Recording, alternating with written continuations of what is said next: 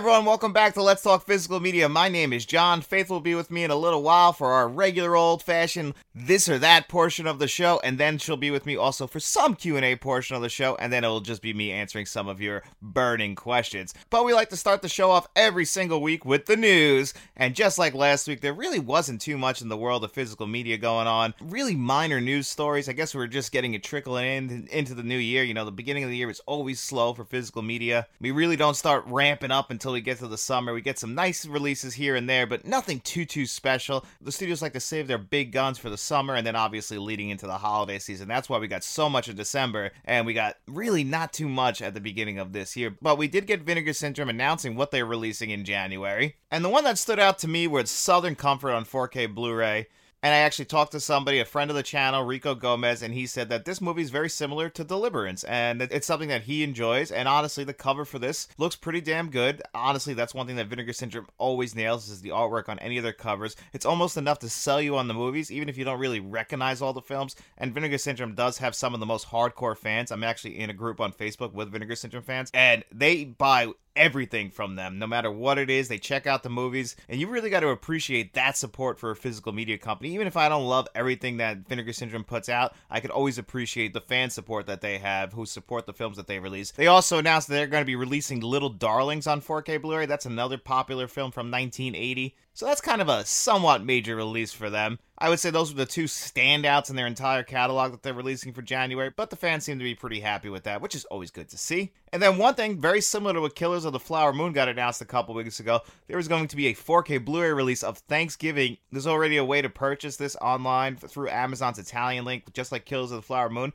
It's very strange to me that they're releasing these in an Italian 4K Blu-ray before we actually get the American releases on 4K Blu-ray. We only got Thanksgiving announced actually for Blu-ray and DVD. We didn't even get a 4K announcement for that. So I'm a little curious as to what's going on with that. I have a theory that later in the year, around Thanksgiving time, Scream Factory will be releasing Thanksgiving on 4K Blu-ray. That's just the perfect marriage of a studio with a film that fits right into their catalog. I believe that's when we'll get that. As far as Killers of the Flower Moon, it was actually just announced that on January 12th, you'll be able to watch this on Apple TV+. Apple TV Plus actually footed 50% of the bill along with Paramount. I'm still expecting a Paramount 4K Blu-ray announcement at some point early in this year. I can't imagine it being out any later than April, especially since, you know, that's when the flyer is kind of going to be burning off the film, and that's right after the Academy Awards, so I imagine it'll come to 4K Blu-ray sometime in April. And really, that's all we got for the news this week. There really wasn't much else. You know, I've noticed that Walmart has started to put out their exclusive 4K steelbooks that I would have expected to be released through Best Buy, and now Best Buy, I'm seeing it everywhere all over Twitter or whatever the hell they're calling it, Facebook, Instagram, you know, people taking pictures of their Best Buy shelves. I stopped into a Best Buy myself. Those shelves are almost empty. I think at the end of this month, if it's official, we're going to have a funeral for Best Buy's physical media collection here on the channel, and probably say goodbye to Best Buy for good for a lot of us. But those 4K steelbooks, the really nice one that stood out to me was this Train to Busan 4K exclusive steelbook from Walmart that I might actually grab, because I actually haven't gotten that film on 4K Blu-ray, and that is one of the better zombie films out there. A subgenre of horror that I'm not a huge fan of. You know, some really stand out to me, like Return of the Living Dead or the original Dawn of the Dead. For me, those two films are both classics in the horror genre, but I'm just not a huge fan of every single thing that has to do with zombies. Not a Walking Dead guy at all. But Train to Busan was one of those special zombie films, so maybe I'll grab that exclusive steelbook. It is really nice, actually. And that's really going to do it here for us on the news, so let's kick it over to me and Faith as we talk about this or that, or whatever the hell else we want to talk about this week. Back with me for another week of, I guess we're doing this or that this week, is Faith Williams, my lovely wife, the luckiest lady on earth.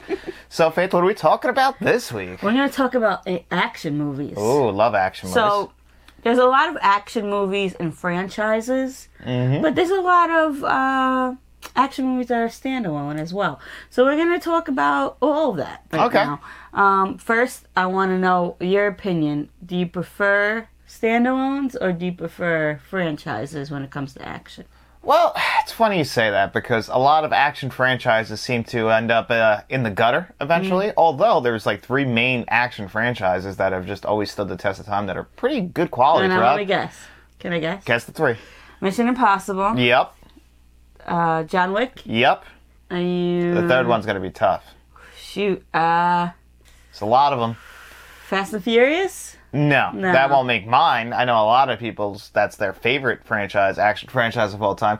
The James Bond franchise. Oh, James Bond, duh. Yeah. Duh. Yeah, that's probably the most famous action franchise ever. It's been going on since the 1960s. So I've always enjoyed that, and honestly, I love going back into the James Bond franchise and just watching them all. Same thing with the Mission Impossibles. You know, John Wick is kind of only 4 movies in the world of action movies. Think about it. We just got the 10th Fast and Furious. Mm-hmm. That's if you don't include Hobbs and Shaw. Yeah. So, like, yeah, I enjoy it. There's a lot that get the respect that they deserve, but a lot that don't. Bourne Identity, I really liked.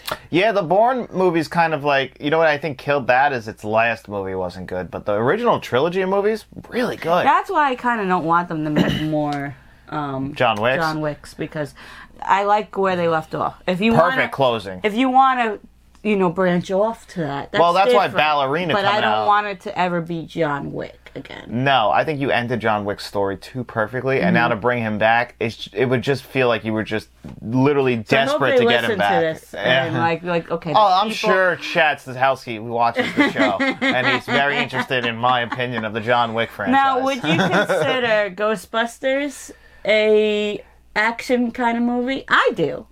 They definitely are in the action comedy genre. Like, they kind of float that line of like being a little bit in both. Mm-hmm. I would say definitely action comedy though, right? Wouldn't you? They kind of float with like the Bad Boys. Yeah. Kind of, right? They're very similar to the Bad Boys franchise. Just they don't have they do have big set pieces actually too, just like the Bad Boys movies. I guess I just never thought about that. I always thought that it was more like because it's like comedy, so they put some comedy. But it's got the horror aspect to it. Because the movies we think about, Mission Impossible. I mean, there's a little bit of comedy in Mission Impossible. I think they all have a little bit of comedy. Like, you gotta lighten up the mood a little bit. Fast and Furious, a little bit, I guess. Well, Fast and Furious are funny, but I don't think they're intentionally funny. I just think they want to talk about family. Yeah, exactly. When he came back to life, and I think it was either 7 or 8, and he comes back to life because somebody brings up family. Like, he's dead, but someone brings up family. And this is just after he stomps his foot to bring the whole garage down, by the way. But once he freaking comes back to life for family, you don't take those movies seriously anymore. So it's funny, but not meant to be funny. Yeah, I would say that Jason Momoa in the most recent Fast movie, he got the memo of what these movies are. Everybody else still thinks. They didn't. That's pretty funny. Yeah. That's pretty funny. But yeah, I'm more into, I like the standalones, but I also like franchises as well. My favorite, as you know, is John Wick's, but Mission Impossible's right there with them. Mm-hmm. So I do like that. But then you have movies like Die Hard. Yeah. Well, Die Hard, unfortunately, movies like Die Hard is in a franchise. Yeah. Die Hard on its own is probably one of the top 3 best action movies. I don't consider it in the franchise. We didn't even talk about my favorite action franchise of all time. What is that? The Lethal Weapon franchise. Lethal Weapon. I thought you were going to say Indiana Jones. Indiana Jones is up there as well, but the problem with Indiana Jones is you get 3 amazing movies. Yeah. And then you get 2 absolutely atrocious movies. Lethal Weapon, very similar to John Wick, where there's not a bad one in the bunch. You could argue that 3 isn't a great one, but I'll tell you what, I love 3. Yeah. I also love 4. So to have 4 great movies. Now, Mission Impossible has 1 average movie, and that's Mission Impossible 2. Well, the rest are really good. John Wick is just 4 for 4, and it's just rare you get that. Indiana Jones, as much as I love Raiders of the Last Crusade, there's some bad ones in there. But speaking of standalone movies... I like Con Air.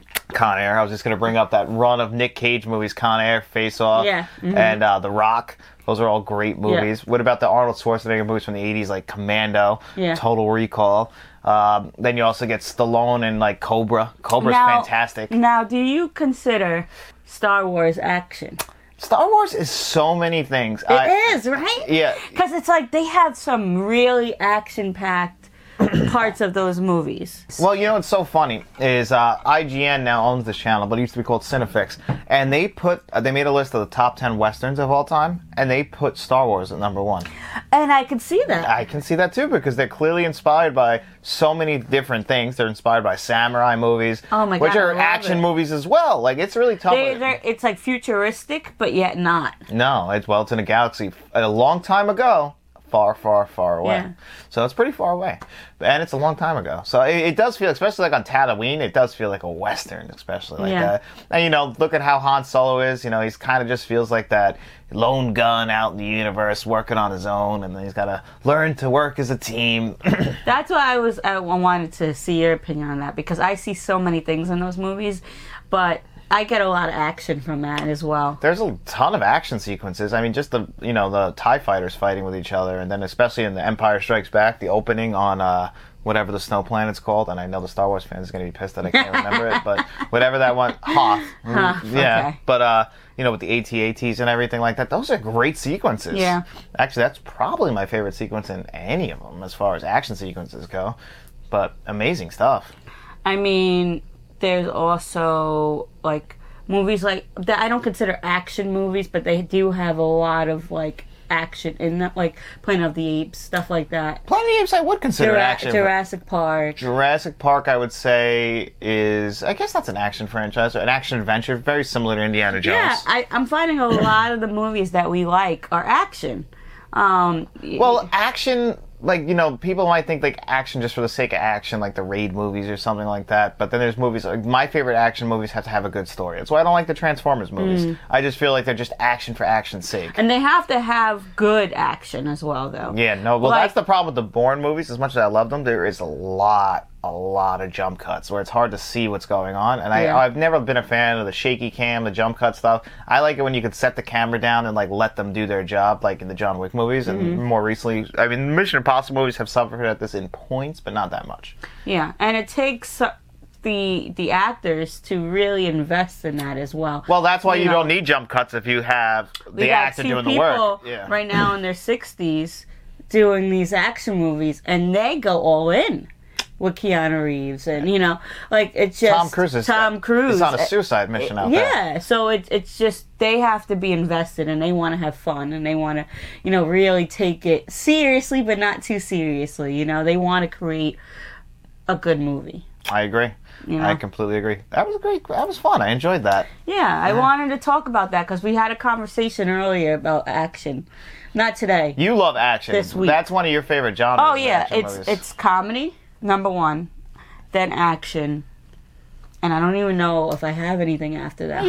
You enjoy a good horror movie. I enjoy a good horror movie, but I'm not the one. You're not a junk horror fan. No way. I'm not just gonna put on a horror movie just to put on a horror movie. No way. My sister is something different. That's all she really watches, and Marvel, but. That's just not me. I can go back to Never Been Kissed and, you know, those 90s, like late 90s, early 2000s kind of movies. Which is so funny that you love those late 90s, early 2000s teen bopper movies where they kind of shifted into action, horror, and then obviously just the straightforward, like, teen dramas. I hate those movies. I hate the aesthetic of them. You know, Freddie Prinze Jr., all those.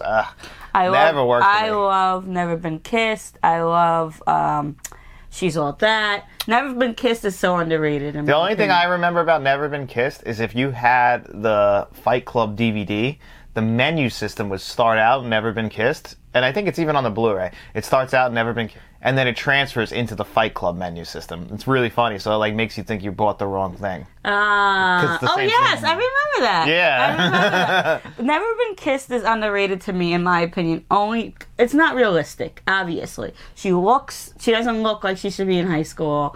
I'm sorry, but... That's why it's not another teen movie so good for making fun of Yes, stuff. and I love it. Don't get me wrong. I know where the flaws is. But I thought it was a cute premise. I thought that they did a great job. Her and... David Arquette? David Arquette. Yeah. I loved him in that. You know, he's this 20-something-year-old guy who just feels like he got another shot. Yeah. You know? David Arquette's a very underrated actor. So, I mean, I love those movies. It's just... There's something into them, you know, and then you have the Clueless, but Clueless is just a classic. I wouldn't put Clueless in that area because, A, that's a mid-90s movie. Yeah, mid-90s and a classic. Mm-hmm, and a classic film, exactly. Clueless is a little bit different. So you ready to answer some questions? Speaking of Clueless, I got such a nice Clueless bag for Christmas from my sister Carmela. Oh my God, thank you again. It's probably one of my favorite gifts. You know, I got a nice gift from my husband as well. Yeah, you're welcome. We're going to see Drake, but this bag, I felt like the quality of the bag was so nice. And so I'm just trying to get the perfect outfit to wear with it, but I loved it. What it do was they do so with this, nice. actually? It's like red and white. But it's more like a kind of like a classy kind of bag. Oh, okay. So, ready to answer some questions? Yeah. All right. So, our first question as a unit is from John Doe Juggalo, who is a producer here on the channel. And he Hi, says, John. And he says, well, I'm not going to tell you what his real name is. When you and Faith move, is the need for a dedicated movie room a must when looking for a new place? I know it was for me and my wife when we bought our last house. A movie room and a good internet, very must-haves. Yeah. So I wouldn't say a movie room per se. Well, like, I would say that this is technically a movie room. Like, you guys can't see it from this angle, but my movie wall is right Wherever here. we go, we're going to have 2 bedrooms. So the second one is obviously going to be for John. We can change it to whatever he wants to do. We're going to put a little, I would prefer to have like a little bed in there as well, in case you just want to go in there and watch a movie and I don't. But we have a nice setup right now in our living room. So as long as we have like a nice setup somewhere in the house, I think would be good. Well, yeah, one thing that's great about me and Faith is that we actually just both enjoy movies. Like, maybe Faith not as much as me, but she's always been cool. It's like she said, we have our living room is a perfect movie room as it is. You know, we have our regular couch that's recliners. We got the 77-inch OLED C2 in there. We got the surround sound system. We even have movie posters on the wall. So it feels like a movie room on its own. And obviously, we'll just transfer that to wherever we move to. But then the wall of 4Ks and Blu-rays, needs its own special spot, and I won't settle for less. And speaking of internet, we literally had this conversation before we came on the air about when we moved to Houston, because her sister already lives there, and she's using the T-Mobile internet. Now, T-Mobile cell phone user here, no problem with T-Mobile, but I don't know if I can get on board with that plug-and-play Wi-Fi system that they got going on. I'm going to need my 1 gigabyte... You do a lot of work for the internet. That is your work. So you need a better internet service compared to somebody who just... If you're just using it... But you know what? Not for nothing. She does work from home. That is true, but I'm going to need a nice mesh system in the house to make sure we're spreading the Wi-Fi throughout very nicely. I'm going to need good quality internet. That's a deal breaker for me, all right? Need good internet. Yeah. I mean, there's nothing... But of course, if the internet goes out, what do we got? Physical media. Yeah. We will survive. But... there's nothing. There's no harm in trying it. Like, you could try it and say, yeah, it wasn't for me. I get that, but I could already tell what it's going to be. Why? Because what? I just know. I've been there before. So that's a great question, John Doe Juggalo. Thank you, buddy. Really appreciate that. And then this is a fun question from Kevin Kruger, and he wrote, who would win in a fight? And it's a list of names, 1 versus 1. And he wrote, John Rambo versus Ethan Hunt. Oh, wow. John Rambo, right? We agree there? John Rambo's a killer. Ethan Hunt is a genius, but... And he's They're killed. both killers. They're both killers. But Rambo, he has ruined countries. Like, he's gone in there and mowed down countries. Ethan Hunt stops countries from getting ruined. He does. So, like, they're a great... Like, yeah, it's although Rambo hard. is doing it for good, at least he always believes he's doing it for good. So does Ethan Hunt. Yeah. Innocent people do get hurt in the limelight, though. But I still think Rambo wins in that one. What do you think? I'm going to go opposite of you, Ethan Hunt, because I'm not going to pick the same movie. What's it like being wrong all the time? Yeah. All right. Next up is the Terminator versus RoboCop. I really don't think there's too much of a competition here. They're like the same. Well, no, because don't forget, RoboCop, yes, he is a cyborg, but he's got a human being underneath there. It's just a head and, like, his upper body. But still, there's a human being in there. That was a real person, whereas the Terminator, he's there to just kill. That's it. Yeah. So, and he really can't be killed, especially with regular guns. It's not that easy. If you look at what he had to go through in the first Terminator movie. And then they came back and just shot him and just closed it right up. Yeah, so it's exactly. So if he's versing a T-1000, it's not even a competition. Yeah, no. So bye-bye, Murphy. Yeah. It might be close, but... It'll be a good fight. It'll Definitely be a worth good like a fight, pay-per-view buy, for sure. Not a pay-per-view. Remember pay-per-view? Do they still have pay-per-view? Yeah, for boxing matches and stuff like that. No, I don't think so. Yeah, I'm pretty sure they do. Oh my God, I always thought... Okay, so when I was younger, my aunt would have boxing matches at her house. And we would watch Mike Tyson and a lot of fighters. And so when you said pay-per-view, that just brought me back. No, they still have them, I'm pretty sure. Pinhead versus Freddy Krueger. Ooh, this is actually a tough one because Pinhead comes from hell. Freddy Krueger also from hell, but Freddy Krueger can get in your nightmares. But Freddy Krueger was a real person. True. Pinhead might have been too. Does Pinhead, but the only thing with Pinhead... I don't know much about Pinhead. I know he's an asshole. But I think Freddy Krueger wins this one just because he can get in his nightmares. But I'm the only gonna thing say Freddy. But does Pinhead have nightmares? That's the thing. His life is a nightmare. Leprechaun versus Pennywise. Pennywise. Pennywise, right? Oh, Yeah. Leprechaun scares the shit out Yeah, of me. but Pennywise, you don't know what it is. You don't? Well, we do know it. He's Deadlights. But, But you don't really know. no, he's an entity. He Yeah. could be anything. Mm-hmm. That's a good one. Chucky versus Megan. Did you see Megan yet? No. Megan was great. Chucky, though, is a serial killer before he becomes a doll. So I think he's going to fuck with Megan pretty much and then murder the shit out of her. So I'm going to go with Chucky in this one. Megan's cooler. You should see Megan. Mm-hmm. John Wick versus Jason Bourne. Speaking of action franchise. John Wick. Oh, wow, really? Anytime. John Wick. Anytime. It's a little bit tougher than I thought. Did you see how many people he fought? Yes, but... Yeah, like... You're right. John Wick wins. Yeah. Him getting up that staircase alone, he deserves the W in this one. All right, here's a tough one. Michael Myers versus Jason, because they both don't die. Oh, my God. I'm going to say Jason. You think Jason? I'm going to say Jason because Jason was just...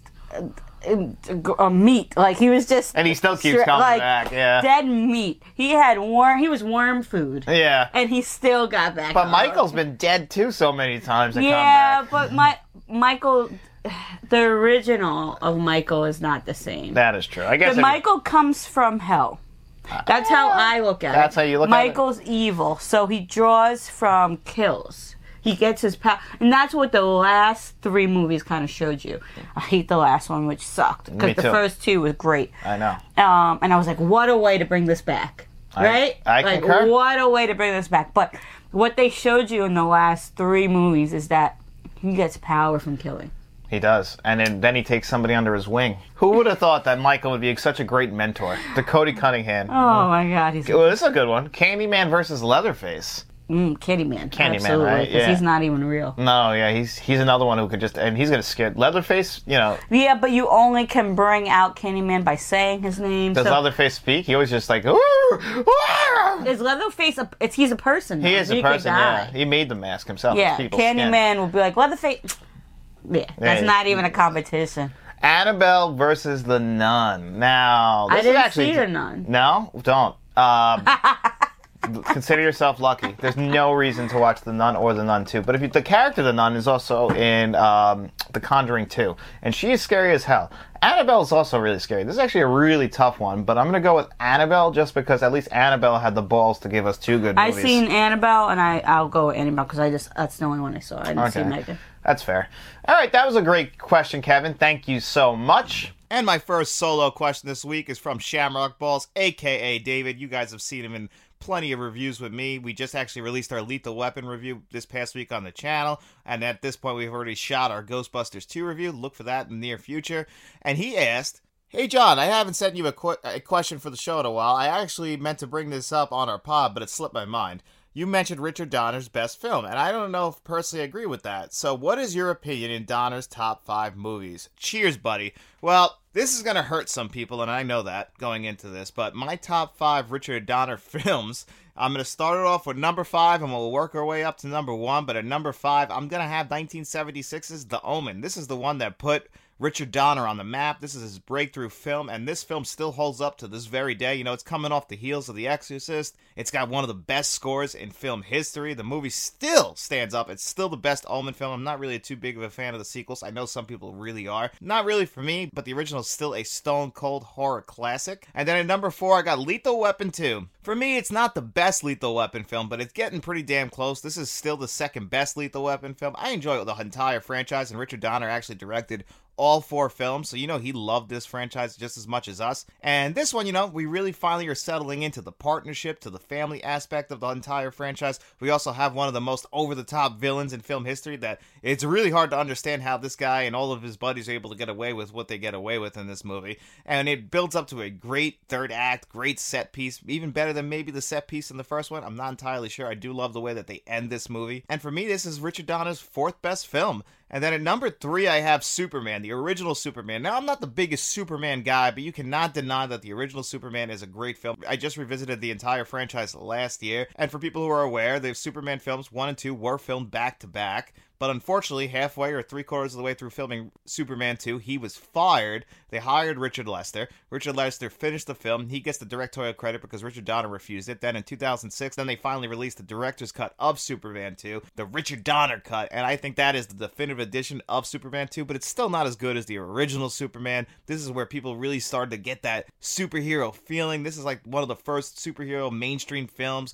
Christopher Reeve became a star from this movie. It still stands up to this very day. Gene Hackman is still the best Lex Luthor. It's still a classic film. It might not be the best film when you compare it to modern day superhero films. Obviously, the special effects were not there at the time, but for what they did in the 1970s, it really is an achievement and a great achievement for Richard Donner. And that brings me to number 2, which is a Christmas classic in my opinion, Scrooge, starring Bill Murray. This movie just has a combination of a lot of my favorite aspects. Christmas, Bill Murray, a Danny Elfman score, that kind of gothic horror feel to it. And it's absolutely funny. It's a great story. It's the best telling of A Christmas Carol, in my opinion. Obviously, it's got the 80s soaked all over it, so I just eat this film up. And that brings us to number 1, and that is, of course, Lethal Weapon. Like I said, that is my favorite Richard Donner movie. I love Lethal Weapon. I watched this 3 times in a month recently, just around Christmas time. I just love Lethal Weapon so much. It's one of those special movies for me. It's the best buddy cop film of all time. Mel Gibson and Danny Glover have great chemistry.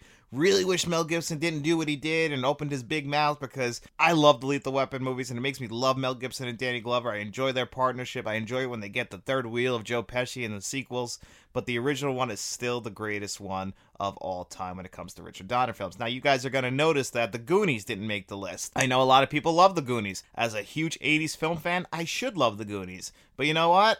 I don't like The Goonies. In fact, I'm probably never going to watch The Goonies again for my entire life unless somebody pays me to, because I just do not enjoy that movie. And I know why. That's definitely a children's movie, and a children's movie of a certain time. I didn't see that movie for the first time until I was 21 years old. I watched it with my wife and our friend Sarah, and she loved that movie, my friend Sarah. She just ate that movie up. It's one of her favorites, along with Labyrinth. Both of those movies just don't entirely work for me. I think Labyrinth is a better movie. I at least can rewatch that movie. The Goonies, I didn't get it. I didn't enjoy it at all. It's got some good performances in there, but for me, The Goonies is just not my movie, so that will never make a top 5 Richard Donner film for me. I appreciate everybody who loves it, but I think I just saw it at too old of an age, and it just didn't click with me. And the next question on the list is from Blu-ray Collector 18, formerly known as the 17th Year Blu-ray Collector. I saw you change your name, buddy. And he asked, what are the worst Atmos tracks, or one of the worst Atmos tracks out there? And in my opinion, there really haven't been too many that disappointed me. I know a lot of people have been disappointed with the Disney Dolby Atmos tracks in the past, and I've been mixed on them. I've never really been too blown away. I thought there was some good ones mixed in there, but I get why people do get disappointed. They do feel a little generic at points, like, let's just get this out there. They put not as much effort in as other studios do, like with Evil Dead Rise from last year. That one was just mixed so well, you can clearly tell they went in there and edited every aspect, whereas Disney kind of feels like, they are a major studio. We have a deadline to hit. You can't concentrate as much. But for me, the worst Dolby Atmos tracks are the ones that really get packaged in with drama films. That's almost really unnecessary. If a drama film isn't really score heavy, or, obviously there's no action sequences where really you just care about the dialogue, there's almost no point in having an Atmos track. So those by default are kind of the worst. So recently I reviewed Philadelphia here on the channel. This was a 2018 4K Blu-ray release from Sony. And this Atmos track, it's good, but it's unnecessary. The only times you really even notice it's an Atmos track is in the opening credits and the closing credits, and that's mainly because it's a licensed track playing over the film, and that's just mixed very well on its own. So when you add that in there, yeah, it's just making good use of your speakers. But throughout the film, that's why a lot of drama films usually just have a mono track involved, or, in most cases, a DTS HD 5.1. And when I was reading somebody else's list, they actually put Leon the Professional on their list, and this was one of my early reviews on the channel. It actually might have been my second solo 4K Blu-ray review. review. I'm actually going to be re-reviewing the first film I ever reviewed here on the channel, Solo, and that was Juice. We're going to re-review that in celebration of 2 years of the channel this upcoming Monday, so keep an eye out for that. But Leon the Professional was one of the films I reviewed early in my YouTube career, and it's one of my favorite films of all time. But the Dolby Atmos track, when I went in and checked it out again, the guy was right. It's not the greatest Dolby Atmos track. It's got a lot of flair in the beginning and the end, and obviously those are the two big action sequences, but everything in the middle, it's not that impressive, and I guess that's just because, very similar to Philadelphia, a lot of it is dialogue heavy, so you're not making great use of the Atmos track, and it's very funny that this is also a Sony release, so, early days of 4K Blu-ray really weren't making the best use of technology visually and audio-wise. When you compare a 2023 release to a 2017 4K Blu-ray release, for the most part, it's night and day. But there are some great ones that slip in there. Sony definitely had the visuals down pat, but it just doesn't look like they had the audio at 110% yet. So that would probably be the worst Atmos track, in my opinion. So the next two questions kind of tie into each other, and this one is from my buddy Rick, and he asked, John, if you could make any old format of physical media relevant again, what would it be and why? The format that I would honestly love to rejuvenate is the VHS format. I know that's not the best format out there. I was running alongside Laserdisc, which is really like the 4K Blu-ray of the time. And VHS has that very distinct look to it. It's actually like a lower quality. It was even a lower quality than Betamax at the time.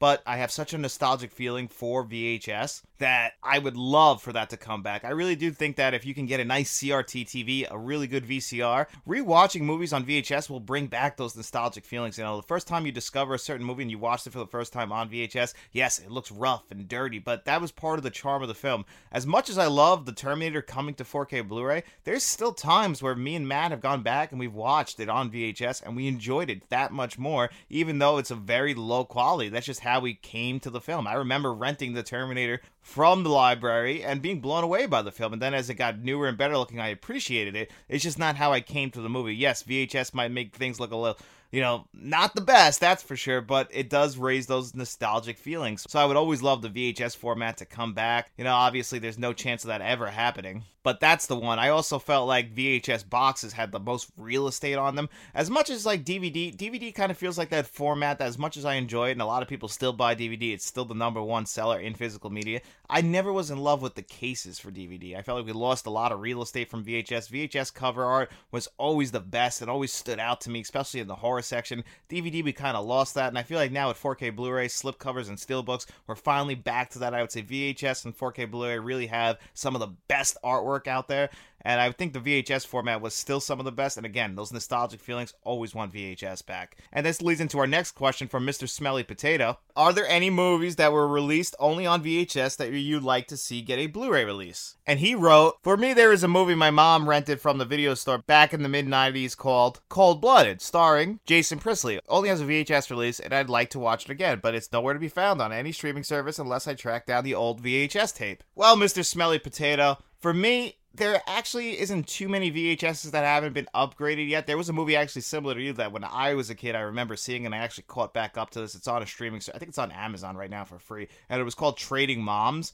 That movie, I just remember seeing it when I was like 4 years old. I loved it. Never could find it again. I don't know where I saw it, like how I saw it, but I never could find it again. From what I understand, it's never been upgraded from VHS or even from TV movie. Sissy Spacek is even in this movie. It's very strange.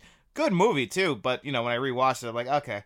A lot of the good feelings for that movie were nostalgia, but still, that's the kind of movie I would love to have in my collection on DVD, Blu-ray, 4K, anything like that, just because of the memories and how important that movie was, rediscovering it. I had it in my memory bank for a very, very long time until about 3 or 4 years ago. I finally rediscovered that movie, and of course, I was disappointed by the quality of it, but it's one of those movies that stuck out to a 4-year-old that doesn't feel the same to, at the time, a 28-year-old. But the movies that I really want that have never left VHS are the Star Wars original cuts of the film. 1997, the special editions came out, and since then, those have been the definitive edition of the Star Wars films. Those are the ones that are on 4K Blu-ray right now. Those are the ones that are on Disney+. And the original cuts, the last time they were released physically, were on VHS. For some reason, we still haven't gotten them yet. There's plenty of conspiracy theories out there as to why. Plenty of people have been asking for this for Disney. If you want free money, release the original cuts on 4K Blu-ray. you'll be flush with cash from the physical media community, I can promise you. So those are the kind of movies that I would love to get released on 4K Blu-ray, or at least on Blu-ray, mainly because I just want to see those original cuts again.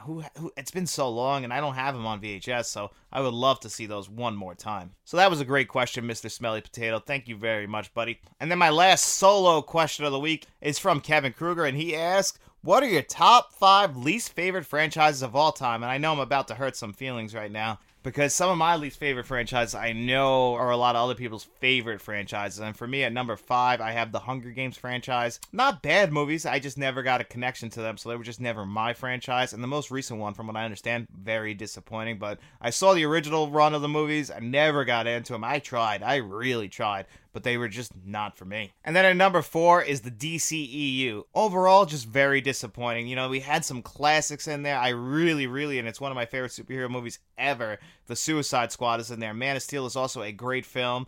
I liked the 4-hour cut of Justice League, but for the most part, there was a lot of swings and misses, especially over its last year with The Flash, Black Adam, the sequel to Aquaman. Like, all 3 of those movies were generic as hell, terrible CGI, and overall just bad movies. You know, the original Suicide Squad movie was pretty damn bad. Batman vs. Superman still hurts me to this very day about how bad that movie was. So overall, the DCEU, for the amount of movies in there, its success rate for me, pretty damn low. So I have to put that at number 4.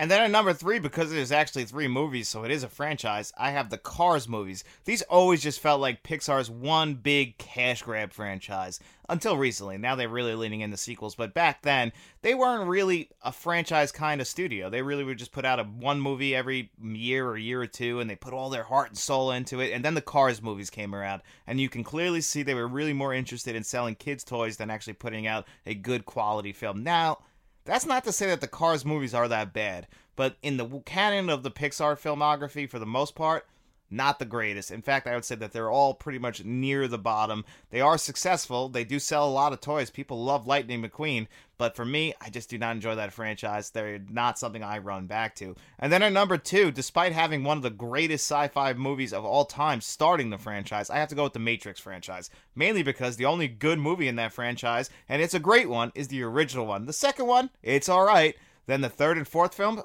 absolutely atrocious. Both of them are terrible. I remember seeing Resurrections when it came out, being super disappointed by it. You know, they kind of built that hype up like, hey, we're going to get back on track with this one. You know, Keanu Reeves was really at the, the height of his powers and the resurgence of the Keanu-sance, everything that was going on at the time. You know, everyone was so excited for this movie, and it turned out to be just absolutely atrocious. Don't know what the hell happened there. Good idea in theory, but it just didn't stick to landing. And overall, as a franchise, this franchise should have died with the first film, and that would have been my choice for that. And then at number 1, I know a lot of people love this franchise. There's actually somebody who's always talking about this franchise, to how much they enjoy it. And I'm sorry to say this, but it's the Transformers franchise. This is a franchise that I have just never liked. The original Transformers movie, I enjoyed that. Then I went and saw the second one in theaters twice because other people wanted to see it with me. Hated that movie. It's absolutely atrocious. The third movie in that original Shia LaBeouf trilogy is also absolutely terrible. The Mark Wahlberg movies are even worse than the Shia LaBeouf movies. And then you get Bumblebee. Bumblebee I actually enjoyed, and I was hoping that would rekindle the franchise for me. That's the kind of movie I enjoy, but of course that movie didn't make as much money as the others, so they kind of got back on track to what they consider the Bayisms of the whole thing with their most recent Transformers movie, and I really didn't enjoy that. You can watch my review here on the channel. I know so many people loved it, and they really enjoyed it. They thought it was a great Transformers movie. Not for me. I thought that movie was bad. I really left that theater so disappointed. And I realized that the Transformers movies are just not my kind of franchise. If you love these movies, I really appreciate that. They just don't entirely work for me. I wish they did. I would love to love the Transformers franchise. But unfortunately, I just don't. So I'm sorry about that, guys. But the Transformers franchise, for me, that is my least favorite franchise of all time. I want to hear from you guys. What are your top 5 least favorite franchises? Leave those in the comment section below. And that's going to do it here for us on another episode of Let's Talk Physical Media with me and my lovely wife, Faith. And if you guys want to join channel memberships, you can do that. We have a Friends of the Channel tier. We have a Producers tier where you can find Nocturnal, Jason, Martin, and John Doe Juggalo. We also have a Directors tier where you can find Frank Rodriguez right now. But if you got no money to toss our way, don't you guys worry about that at all. The best way to support this channel is just by simply liking the video, subscribing to the channel, turning notifications on, because surprisingly that does help, and sharing this video. And then after you're done doing all of that, all we want you guys to do is get out in those streets, tell your friends about us, and then we'll be seeing you around.